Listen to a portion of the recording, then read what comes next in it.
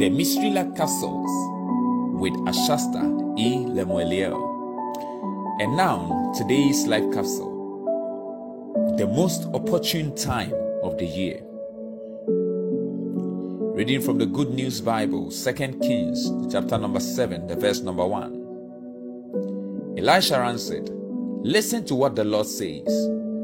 By this time tomorrow, you will be able to buy in Samaria 10 pounds of the best wheat or 20 pounds of barley for 1 piece of silver." Whenever there is a crisis, there is also an opportunity. When the world went into lockdown, some companies like Zoom made millions of dollars. The same flood that destroyed the world in the days of Noah was the same flood that elevated Noah and his family above the hills.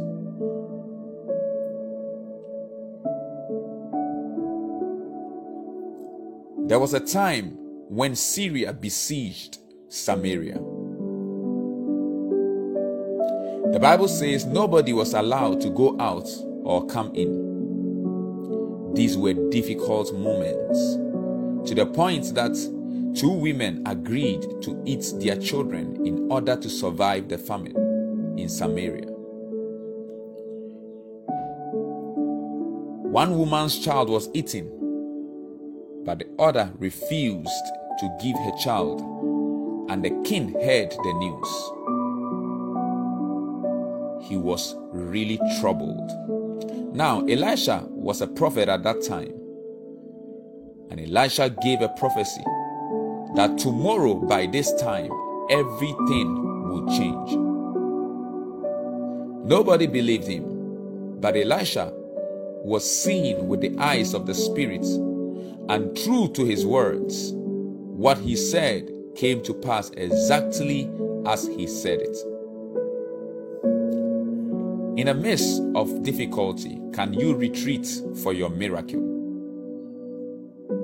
God is about to give you a vision that will make the whole world locate you. Elisha spoke of what he has seen and not a vision that he created. Remember, we are not coming to God with our visions, but we are coming to God to receive a vision that will change the world. What will make the difference is that the vision came from the Lord and not from yourself. Shalom. So let's take this confession. Dear God, give me a vision that will make my world a better place to live. I thank you that in this season, you are revolutionizing the world through me. I thank you, Holy Father, in Jesus' name.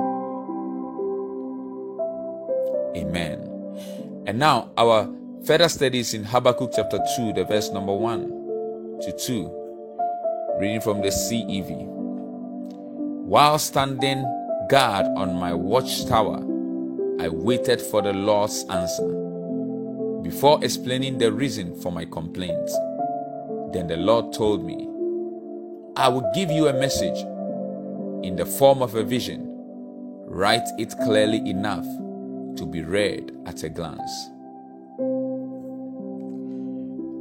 Second reading is from Psalm 20, verse 7 to 8. In the King James Version, some trust in chariots and some in horses, but we will remember the name of the Lord our God.